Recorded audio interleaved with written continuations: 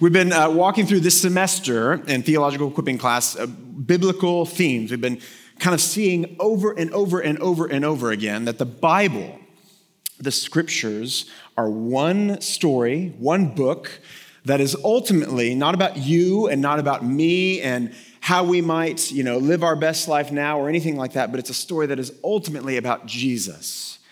It is ultimately about the Son of God who spoke all things into being and who holds all things together by the word of his power. And seeing that reality, that we exist for his glory, is actually what's best for us. We see ourselves rightly, not as the point of the story, but rather we see ourselves rightly as created to worship God.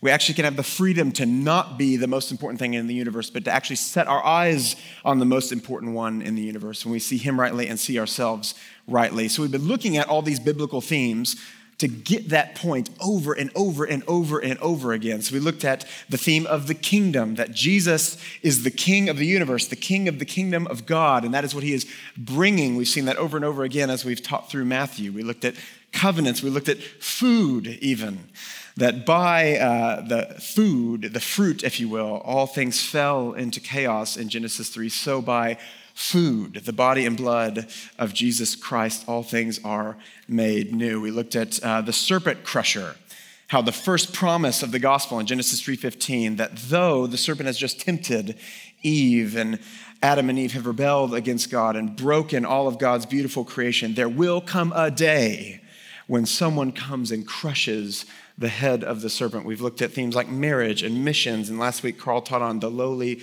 being exalted. Over and over and over and over again, we've seen how God has woven these themes through his scriptures that ultimately point us to his Son. And today we will see another major one, the theme of exile and return.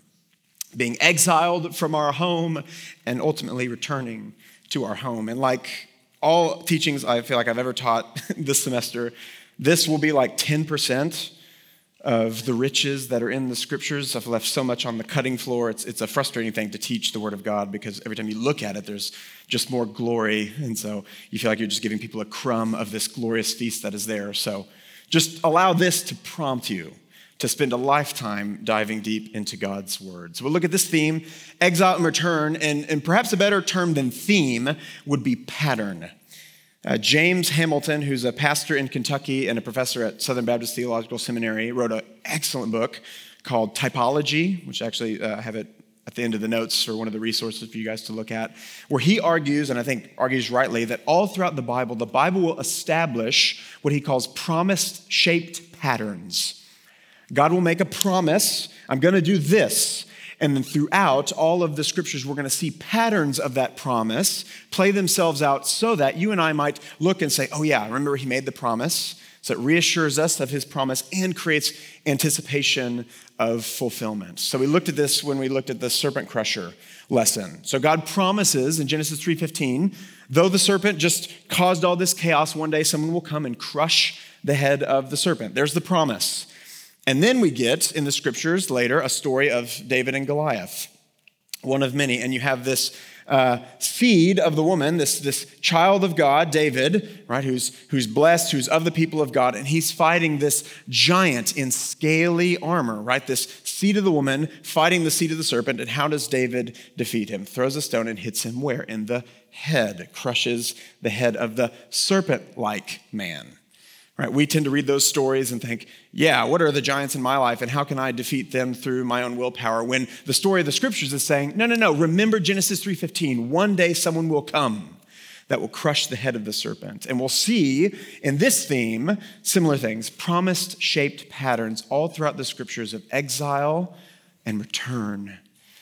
Us being exiled as a result of our sin and our rebellion against God, and the God who is merciful and gracious and slow to anger and abounding in steadfast love, bringing us home, bringing us back, leading an exodus out of exile and returning us home. And so, if you will, the Bible is almost kind of bookended with this theme of exile and return. We're exiled from our garden home in Genesis 3, and we return to our garden home in Revelation 21, and 22. And kind of within this ultimate bookend, you have two little, or I say more major kind of exile and return stories. Israel in Egypt and returning to the promised land, and Israel getting kicked out into Babylon and returning home from Babylon. So you have this kind of major bookend, and within that we have two smaller ones. So that's kind of what we're going to walk through in our talk today, and we'll even see even more smaller exile return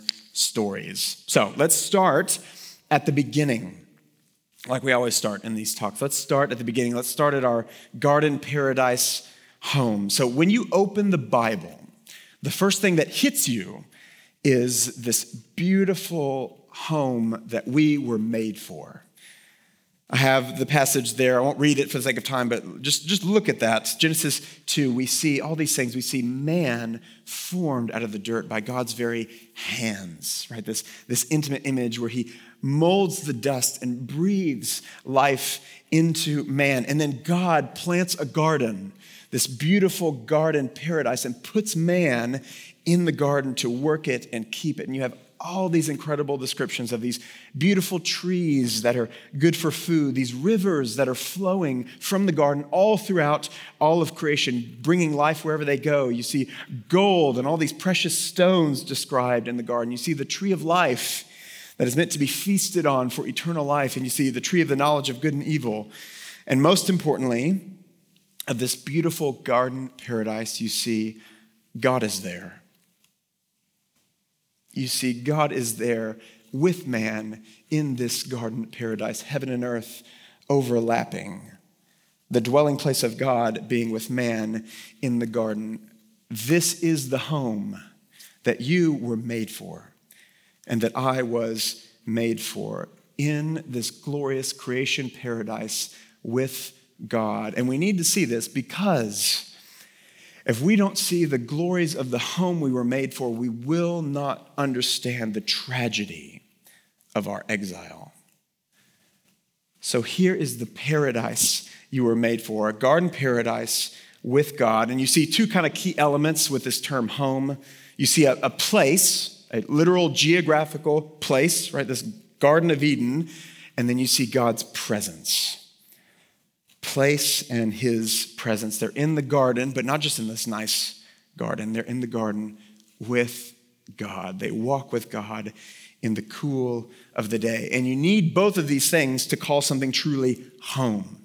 There's this story right after Israel rebels with the golden calf where Moses goes up to pray to God to intercede for Israel. And God says, fine, I won't destroy Israel for their rebellion. And you guys can even go into the promised land, but I'm not going to go with you. And Moses says, no thanks. You might as well kill us. It won't be home if you don't go with us. We'll have land, but that's great. What good is the promised land without my God with me? So you need both of those things, a land and God, or a place and God's presence. And we have that in the Garden of Eden. And then, as we say again every single week, it doesn't last very long until we get to Genesis 3. And Adam and Eve, instead of eating of the tree of life, instead of enjoying this garden paradise with God, they eat of the tree of death. They take the tree of the knowledge of good and evil and they say, I would like to determine what is good and what is evil. I would like to be God. I don't want to just trust and submit to, what you tell me to do, God. In fact, I don't even know if your motives are pure. I want to be God. And so they take and eat, and we see this good garden creation completely fractured. The whole good, very good creation of God fractured. And we see God pour out these curses. As a result of their rebellion, gardening is going to be difficult, right? As man works the earth and keeps it, it's going to be difficult. It will come by the sweat of his brow, and childbirth will be difficult. They will fill the earth and subdue it, multiply it through much pain. So this creation mandate is now cursed. And then we see what is arguably the worst consequence of all come in Genesis 3:23. Therefore, the Lord God sent him out of the Garden of Eden to work the ground from which he was taken. He drove out the man. And at the east of the Garden of Eden, he placed a cherubim with a flaming sword that turned every way to guard the way to the tree of life. The ultimate consequence of the fall, the ultimate consequence of Adam and Eve's rebellion is exile. They are sent away from the home they were made for, and worst of all, they were sent away from Him. And notice, God puts at the gate of the garden a cherubim, an angel with a sword, turning every possible way, guarding the way to the tree of life. They've been sent out, and there's no way back in. They can't sneak around another way. The way is guarded. They've been sent into exile, and there's no way for them to just walk back home. They are now living in exile. They lose paradise, and worst of all, they lose His presence. Michael Morales, who wrote one of the books I have recommended at the end, says this: "We didn't just lose a paradise life, but we lost the foundation of our life and joy, God Himself. In banishment, we lost the one that we lived for. We lost the significance and purpose of our lives. We are anxious, fearful exiles in the cosmos that was created to be our home with God."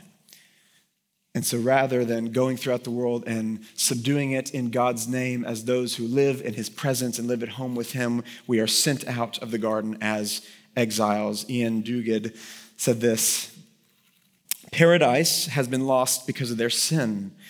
Now they must live as strangers in the land from which they have become alienated throughout the rest of the Bible." Now notice, again, we're looking at these themes because this isn't just to teach you one thing about the Bible. This is to inform how you read the scriptures. Okay, so we want to give you these themes so that when you see this throughout the rest of the Bible, you'll know here's why we wrestle with these things, or here's why we have this longing. So what just happened in Genesis 3, our exile, is something that will be a reality throughout the rest of the Bible. Throughout the rest of the Bible, the state of God's people is one of profound exile, of living in a world to which they do not belong and looking for a world that is yet to come. So we see in Genesis 3, there's this ultimate exile, and here's the bad news for you and for me. It is also a universal exile. Adam and Eve are sent out of the garden, and you and I are sent out with them. Everyone in this room was not born in Eden with God. Everyone in this room was born in exile. And as a result, you and I, as well as the rest of creation, will always have this longing for home. We'll always have this sense of homelessness, that we were made for another world. Ian Duguid again says, "Exile, in theological terms, is the experience of pain and suffering that results from the knowledge that there is a home where one belongs, yet for the present, one is unable to return there. This existential sense of deep loss may be compounded by a sense of guilt or remorse stemming from the knowledge that the cause of exile is sin." So not only do we have this kind of homesickness, it's accompanied by this deep guilt of knowing we are in exile and it's our fault. It's because of our sin that we're not in the garden with Him in absolute paradise right now. Every one of us lives in exile. And C.S. Lewis actually dials in on this, I think, perfectly. He says, we all have this kind of inner sense of longing that shows that we actually aren't home. We're actually made for another home. A famous quote of his says this: "If I find in myself a desire which nothing in this world can satisfy, I have this longing, and everywhere I've looked, there's no satisfaction for this longing. I might get a taste, but it fades very quickly. If I find in myself a desire which nothing in this world can satisfy, the only logical explanation is that I was made for another world." When you he would say, you look at a mountain range and you're just overcome with awe, and you taste a little bit of this joy. He called it stabs of joy. You try and grab it, but then it slips away. Eventually you have to leave. Or you eat a nice meal, but eventually the food leaves your mouth and your palate ceases to taste it. You get these stabs of joy that's just enough to say there's something else out there. that I was made for, but the stabs quickly go away. And he describes these stabs of joy like this. They're the scent of a flower we have not found. They're the echo of a tune we have not heard.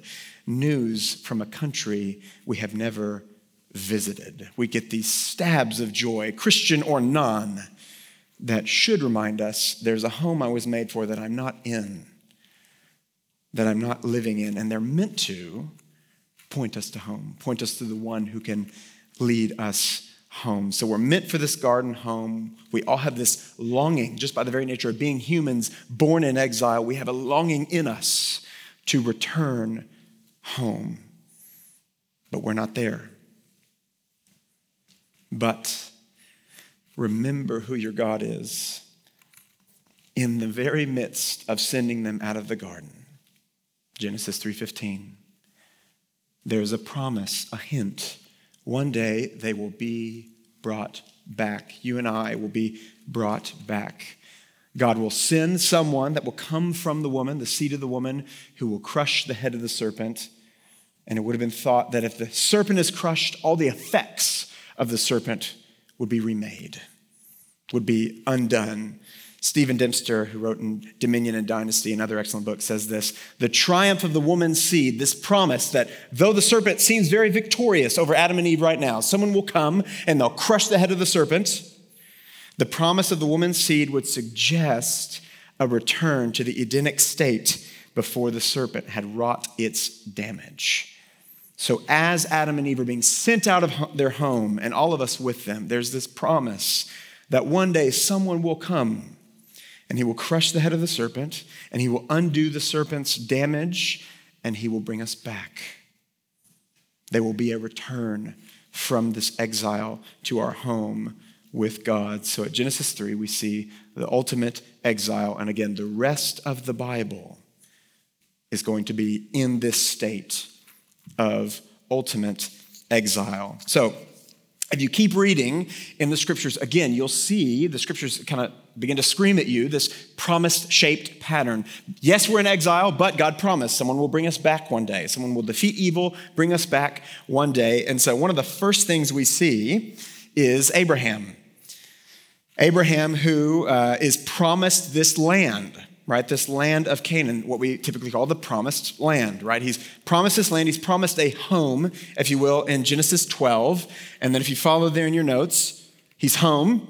And then you see in Genesis 12:10, there's this kind of exile where he goes from home, the promised land in Canaan, into Egypt because of a famine.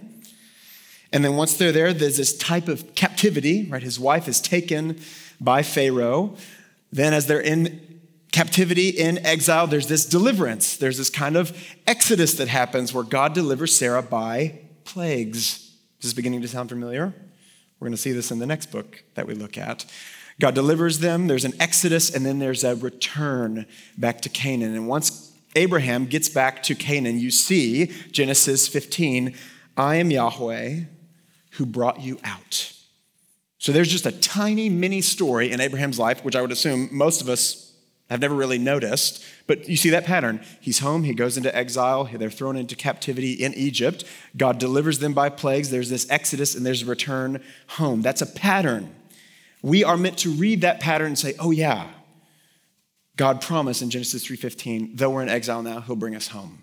And it's meant to stir hope in our heart in the same way David crushing Goliath's head is meant to make us think of the ultimate serpent that will crush, or the ultimate seed of the woman that will crush the ultimate serpent. And so there's kind of a little mini pattern. There's so many of those. I just want to give you one as an example. So Abraham goes into exile and returns. And by the way, right after he returns, God tells him, by the way, your children, this great nation that I promise is going to come from you that you don't believe me yet, but you will once you see it, they're going to go into exile in Egypt. And they're going to be there 400 years. And I'm going to bring them out, just like I just brought you out. And if you keep reading, again, you see that promised-shaped pattern that's meant to remind us of God's faithfulness. And then you get to the nation of Israel, Abraham's children. You see Jacob renamed Israel and begins to have many kids, and this nation actually begins to grow. And again, they are home in Genesis 42.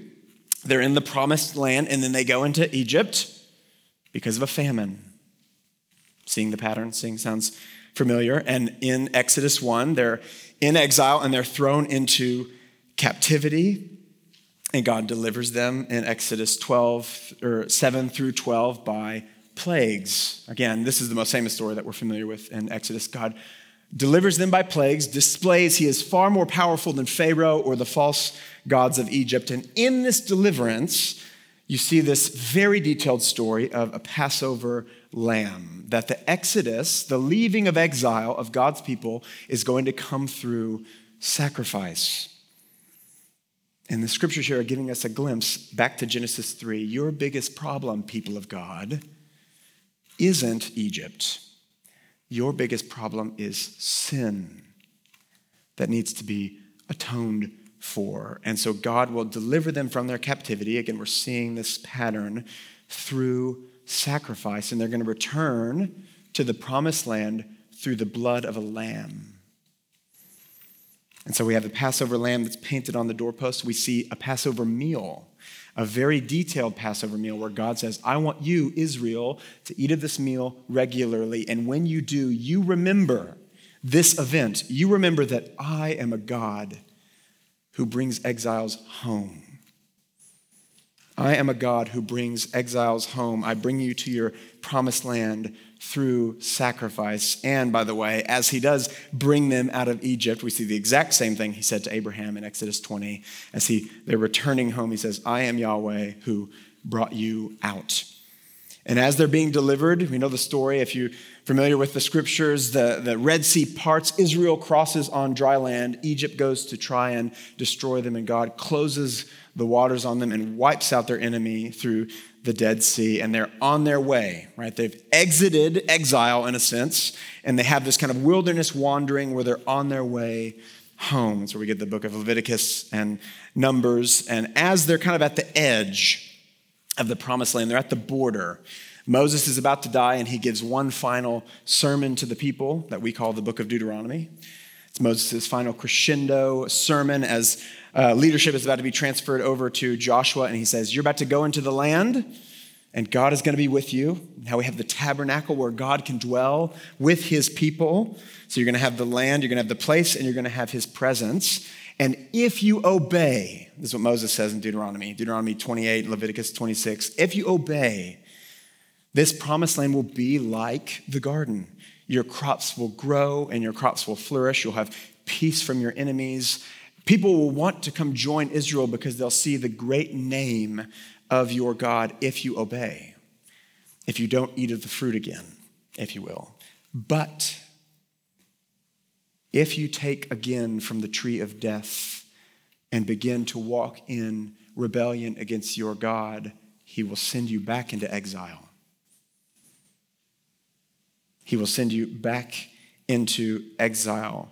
Again, exile, the punishment for sin, and God's return is the promise of his grace. So again, kind of the final sermon hanging over their heads as they're about to finally return to the promised land is, don't eat of the tree again.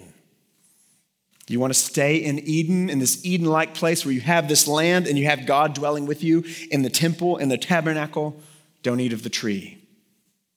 Obey him, follow him, don't rebel against him like Adam and Eve did. So from Genesis to Joshua, if you will, we have this kind of big story of exile into Egypt and return to the promised land. Remember, the Canaanite land is not the Canaanites' land. That's a weird way to say that. God promised it to Abraham. So in Joshua, as Israel is going through and taking the land, they are taking their land, right? They are returning home. Okay, so that's the first kind of big chunk we see of exile and return. So Israel, they do in Joshua go take the land. They eventually will. They have the tabernacle. They'll eventually build the temple. And they have this kind of, these words of Moses hovering over their heads. Don't eat of the tree again. They have the two elements, the place, the land, and the presence of God dwelling in the temple. And so they have this kind of promised land home that's meant to be a picture of the garden, except one giant thing that still hasn't been dealt with. Sin.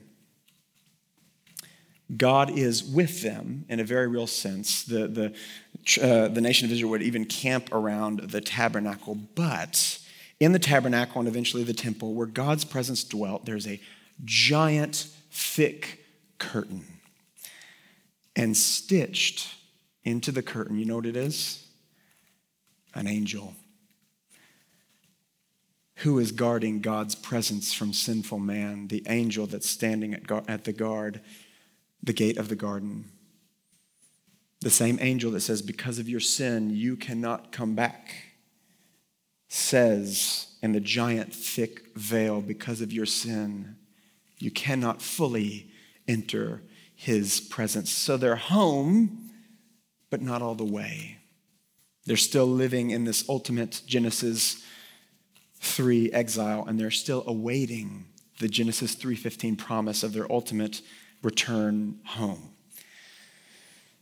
So if you know the story of Israel, do they heed Moses' Deuteronomy words, or do they follow exactly in the footsteps of their father Adam? They follow in Adam's footsteps. They continually rebel. They continually declare the same thing Adam and Eve declared, which is, I want to be God. I don't want you to be God. I don't trust you to tell me what's best. I think I actually know what's best for my own happiness, so I'm going to do what I want to do. And they continually rebel against him, and God sends prophet after prophet after prophet that say, remember Deuteronomy. Remember Moses' words. Exile is coming if this continues, and they do not heed their warnings, and eventually exile does come. They lose the land, and worst of all, they lose God's presence. Assyria comes and destroys the northern kingdom.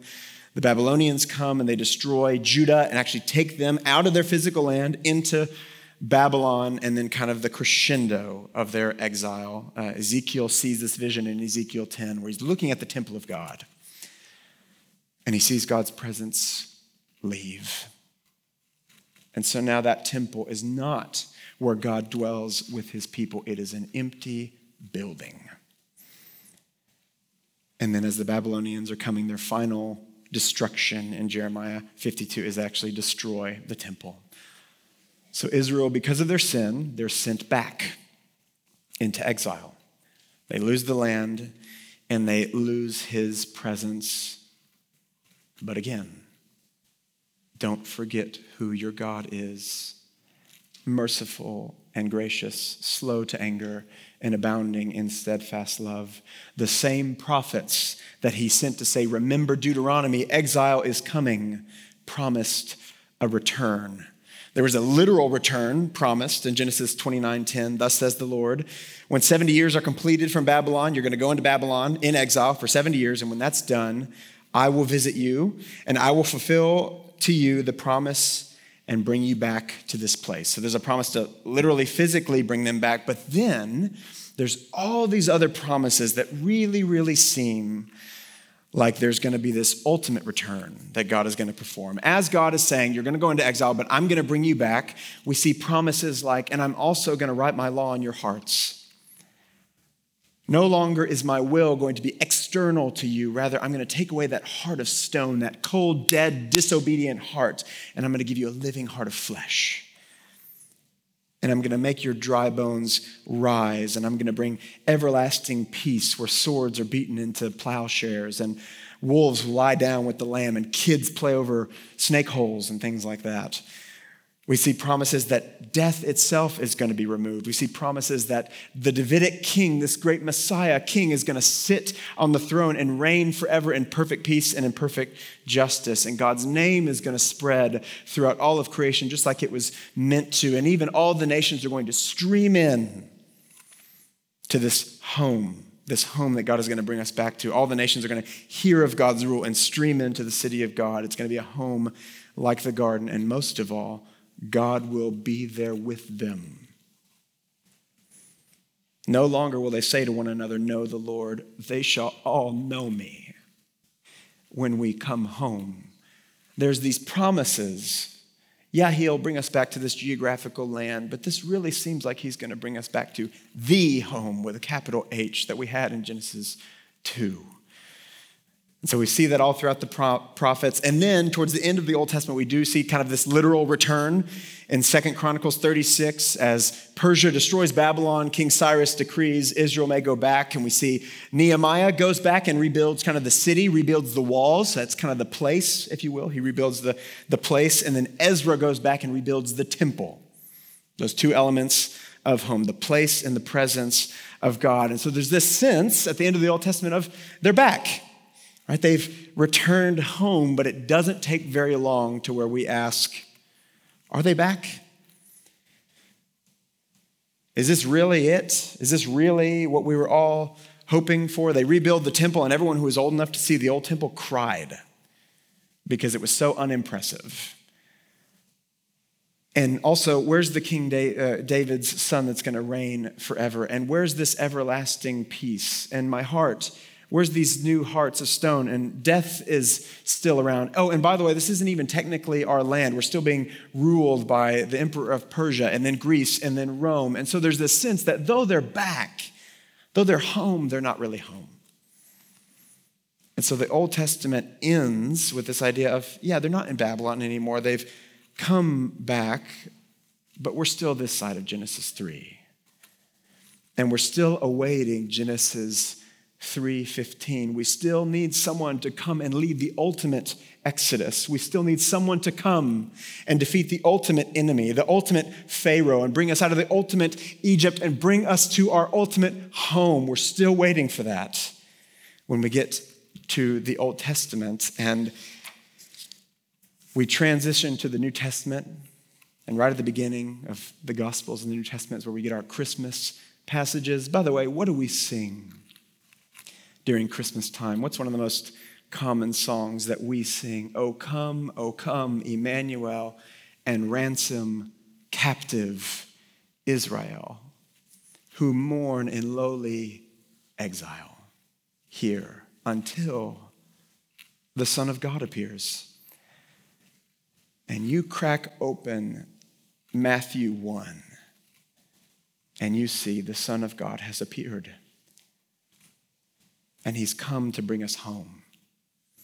Matthew 1, we looked at it a while ago, I guess. You start with this really long genealogy, and there's very little detail. So-and-so is the father of so-and-so, the father of so-and-so. And one of the only details other than who's dad that's given is this reference to the exile in Babylon. It's one of the few details given, as if this one that the genealogy is about is going to do something about that. We saw in Micah 4, one of the minor prophets said, Israel is going to be in exile until a baby is born in Bethlehem. And that baby will lead us to our ultimate rest. And Luke, at the beginning of Luke, says, unto you this day is born in Bethlehem, in the city of David, a Savior, who is Christ the Lord. And the heavens scream in rejoicing because something historic is about to happen.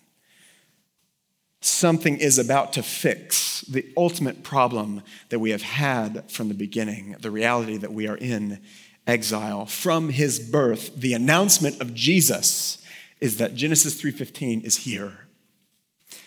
The one we've been waiting for, who will finally take us out of captivity, is here. The ultimate Moses and the ultimate Joshua is finally here, who's going to lead us home. And then we get to Jesus' life. And so a question, just kind of gazing at kind of the survey of Jesus' life, we can ask ourselves is there anything in Jesus' life that parallels the Exodus? That would parallel leaving exile to go home. Let's look. He fled a wicked king at his birth that wanted to kill him, just like Moses. He goes into Egypt, just like Israel. He returns out of Egypt, just like Israel. And Matthew makes sure we know exactly what God is doing. This was to fulfill what the Lord has spoken by the prophets. Out of Egypt I called my son. In the same way that God delivered Israel through the Red Sea, through water, and then they enter into the promised land through the Jordan that parted. They enter on dry land. Jesus goes through water in his baptism.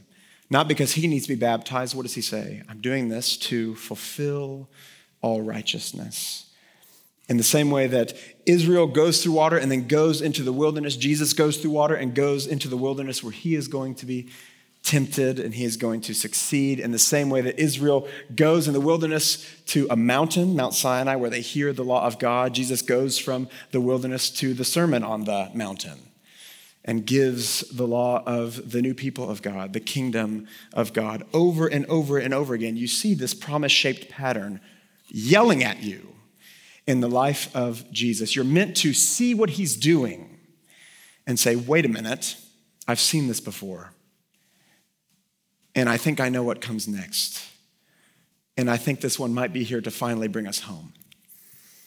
The Transfiguration, that kind of weird story that we don't know a whole lot of what to do with. Look at this, Luke 9. About 8 days after saying these things, Jesus, took Peter and James and John and went up to the mountain to pray. And as he was praying, the appearance of his face was altered and his clothes became dazzling white. And behold, 2 men were talking with him, Moses and Elijah, the ultimate lawgiver of the Old Testament and the ultimate prophet of the Old Testament. They're having this conversation with Jesus, which I imagine isn't just small talk. It could be a pretty important conversation. What does Luke say the conversation is about?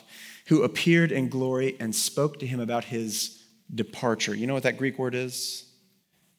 Exodus. Moses and Elijah appear with Jesus at the Transfiguration, and they talk to him about his exodus, which he was about to accomplish at Jerusalem. What's that conversation about? The ultimate Moses is about to bring us home. That's the Transfiguration conversation. Continuing on, we see the Passover meal. Israel, every single year, has the Passover meal to remember this is what we ate as we were about to leave our exile and return home. And Jesus,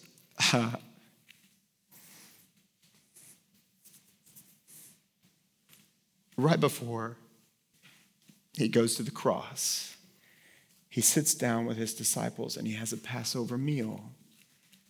And he takes the bread and does not say anything about leaving Egypt. He says, this is my body broken for you. This is my blood shed for you. What this meal signifies is not leaving Egypt, it's leaving the ultimate Egypt. Through my body and my blood, we will lead the ultimate exile and return to our ultimate home. Jesus is quite literally reliving the Exodus story because he's going to bring about the ultimate and final return home. He's the new Adam. In the same way that Adam led our exile by his rebellion, Jesus leads our return by his righteousness and his perfect life. He's the new Israel. In the same way that Israel goes into exile and leads in the Exodus, he will go into exile and lead the ultimate Exodus and return to the ultimate promised land. And if this kind of pattern, if you think I'm just kind of picking and choosing this kind of patterns of his life, let's just look at Jesus' explicit words about the Exodus. Luke 4. And the scroll of the prophet Isaiah was given to him, Jesus, and he unrolled the scroll and found the place where it was written, the Spirit of the Lord is upon me because he has anointed me to proclaim good news to the poor. He sent me to proclaim liberty to the captives, those in exile, and recover the sight to the blind and to set at liberty those who are oppressed and to proclaim the year of the Lord's favor. And he rolled up the scroll, gave it back to the attendant, and sat down. And the eyes of all the synagogue were fixed on him. And he began saying to them, today this scripture has been fulfilled in your hearing. Isaiah saying, one day someone's going to come and he's going to liberate the captives and lead us home out of exile. And Jesus stands up, reads it, rolls it up, goes and sits down. And they look at him and he said, yeah, I'm here. John 14. In my Father's house, there are many rooms. If it were not so, would I have told you that I go to prepare a place for you? And if I go and prepare a place for you, I will come again and will take you to myself, that where I am, you may be also. Jesus explicitly telling his people, I'm going and I'm preparing your rooms in our home, and then I'm going to come get you and take you home with me and my Father. Doesn't get any more explicit with that. I'm coming to take you home. By the way, I'm designing your room for you, right? That's why I'm here, to come and take you home. We've seen this place, and then what's the most important element we've seen? God's presence. What does Jesus say? I'm the way, the truth, and the life. No one goes to the Father except through me. You want to get back in the garden and you want to be with the Lord? There's one way. Through me. You want to go live in God's presence? You want to get on the other side of that curtain? There's one way. It's through me. I'm the way. Except, again, there's still in his ministry this one problem. It was the problem for Israel, it's the problem for us, and it's sin. And so he goes to the cross after this Passover meal where he says, this is my body and my blood. He goes to the cross and he experiences the true ultimate exile. He's already left his heavenly home. He's already left the ultimate place. He's left the Father's side that he's been in for all of eternity. He leaves his heavenly home. He's even cut off from the land of the living. And then on the cross, what's that second element of home? What does he cry out on the cross? My God, why have you forsaken me? Ian Duquette says this, the one who for all of eternity had dwelt in the bosom of the Father was thereby exiled from his presence. There has never been an exile like this. The eternal Son, who has been for all of eternity in perfect, beautiful, loving relationship with the Father, is cast out so that you and I can be brought in. He experiences the ultimate exile so that you and I could be brought home. And what happens after he cries out, it is finished? That thick veil with the angel guarding the garden, guarding the way to God's presence with that fiery sword, what happens to that thick veil once our sins are paid for on the cross? It splits. There is a way home because that angel's fiery sword has come down on him. The sword that was meant to justly, righteously execute you and I has come down on him. The exile you and I were meant to experience for all of eternity in hell has come down on him, so that you and I, by his grace, could be brought home. Do you see what is happening on the cross? All the pain of Genesis 3 and all the hope of Genesis 3 is being perfectly realized in the Son of the living God, who has come as the ultimate Passover lamb, so that as God's wrath sweeps through the streets and comes to your home, it looks at your doorpost and sees the precious blood of Jesus and passes over you.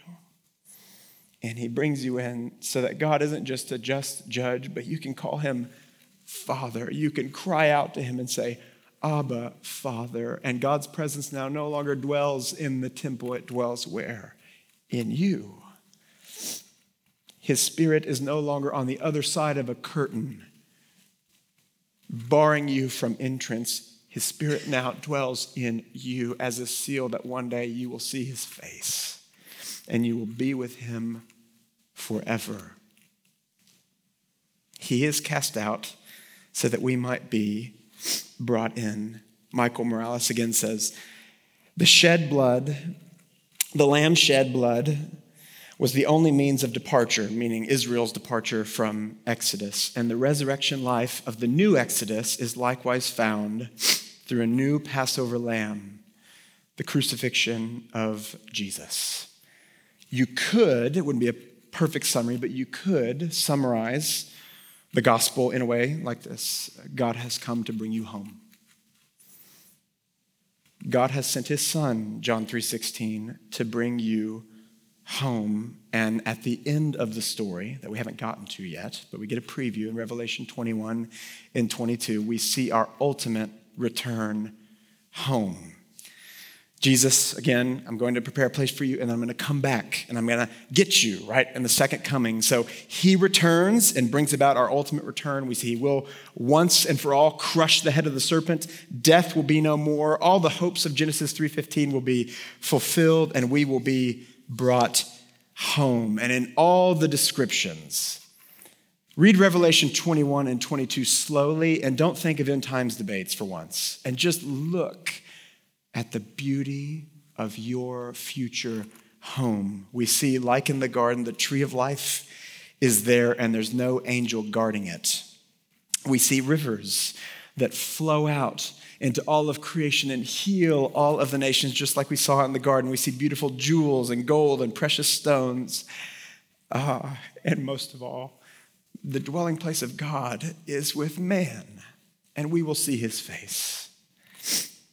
God is there, and we will walk with him in the cool of the day for all of eternity, and there's no snake, and there's no sin, and there's no enemies, and there's no possibility of ever being sent into exile again. We're home to stay for all of eternity with the God we were made for. That's the home that we have coming for us at the end of the scriptures. So you could say the whole Bible is a story of exile and return to our home. And so now you and I, Christians in particular, live, we've seen this every week almost, we live in this season of the now and not yet, or the already and the not yet, this weird tension where we've gotten a taste of it. We've gotten the now. Again, the Spirit doesn't dwell in the temple anymore. He dwells in our hearts. The veil has been torn. Jesus says, I'll never leave you. I'll never forsake you. I will be with you always to the end of the age. Again, if you want to look back at C.S. Lewis's imagery, we've smelled the flower and we've found the flower. It's no longer the scent of a flower we have never seen or heard. We've tasted, and God is with us. The veil has been torn. Our sins have been paid for, but there's still this not yet element. We're still longing for the dwelling place of God is with man, and all things to be made new, and the dragon serpent to be ultimately crushed, and death to be no more. We have this tension where we can still mourn, but still rejoice. So at the funeral of a believer, death is still a reality, but Christians rejoice because though they may go in the ground, we are confident they will be raised and will live forever in this home. So we have this already not yet. Our identity is what we're citizens where? Our citizenship is in heaven, Paul says in Philippians 3. Peter says this as he writes his letter in 1 Peter. Peter, an apostle of Jesus Christ, to those who are elect exiles. Right, so you, Christians, are exiles in this world. Right? We're not home yet. We're not at the place, but you have a passport. And that passport says New Jerusalem. That passport says new heavens and new earth. Right? So we live in this kind of tension time. Ian Duguid again says, Christians are the true exiles living in a world to which they do not belong and with which they are not to fall in love, while they long for a world which they do not yet see, but to which they look forward in hope. So that's our identity.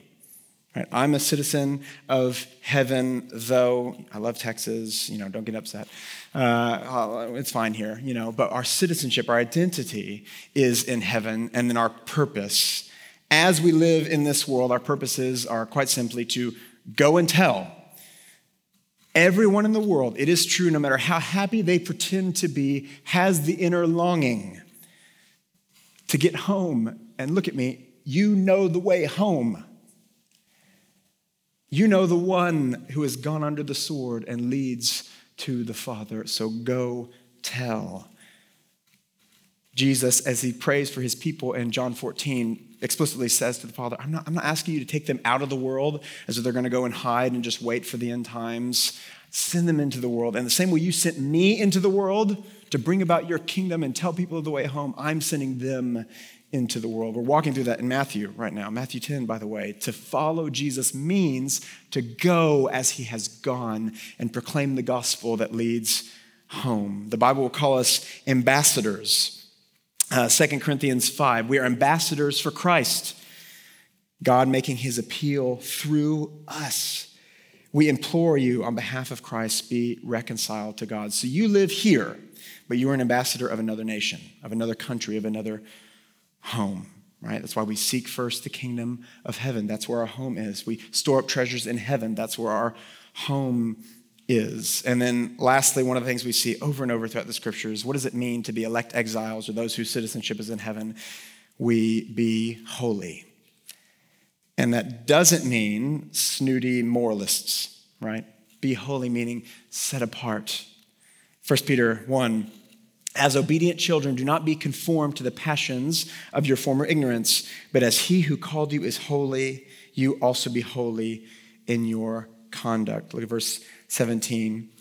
And if you call on him as Father who judges impartially according to each one's deeds, conduct yourselves with fear throughout the time of your exile. Right? We're still in exile, we're looking home, and so we live lives that display our hopes aren't here. Our hopes are unshakably in heaven. So as we wrap up, maybe time for a couple questions, but just practical things. That's the first one. Be holy. 1 Peter again, 1 Peter 2. Dear friends, I urge you as foreigners and exiles to abstain from the sinful desires which wage war against your soul. Live such good lives among pagans that, though they accuse you for doing wrong, they may see your good deeds and glorify God in the day he visits us. Let your lives be set apart. Again, not in a just kind of moralist way, we boycott Target kind of way, right? That is not attractive to the world. What Peter is talking about here is live in such a way that kind of befuddles the watching world. As the world crumbles with anxiety, you have a peace that surpasses all understanding. As the world mocks and grows more tribalistic, you love your enemies and you pray for those who persecute you. As the world is dying for satisfaction anywhere they can get it and found wanting every single time, go to the fountain of all joy, who is Jesus Christ. That is something that confuses but gives this strange attraction. You look like you're someone who's found the home that the whole world is longing for because you have. So be attractionally holy. Let your holiness be beautiful to the watching world. And if it costs you your life, like we see so much in the early church, pray for those who persecute you, as we saw Stephen doing, and let the gospel witness explode even more. Second, evangelize. I'm just kind of going in reverse order. Go and tell. You know the way home. Everyone is longing for home, even if they pretend they're content, and you are ambassadors of the home country. Show people how to be reconciled to God. And then number 3, live with this longing that is hopeful. Hebrews says we don't have a lasting city here. We're looking forward to a city that is to come. Don't put your hopes here. Don't put your life here. Set your mind on the things above, because your life is in the new heavens and the new earth. That's where your life will begin. So set your hopes there. Don't let this world steal your joy so easily. Set your joy in your true home in another world, and it won't be able to. And let this kind of stabs of joy that Lewis talks about lead you just to worship and praise the one who has come to lead you home. At the end of the Chronicles of Narnia, the final book, the last battle, a unicorn named Jewel says this as he's going into Aslan's country. I have come home at last. This is my real country. I belong here. This is the land I have been looking for all my life, though I never knew it until now. The reason we loved the old Narnia is that it sometimes looked a little like this.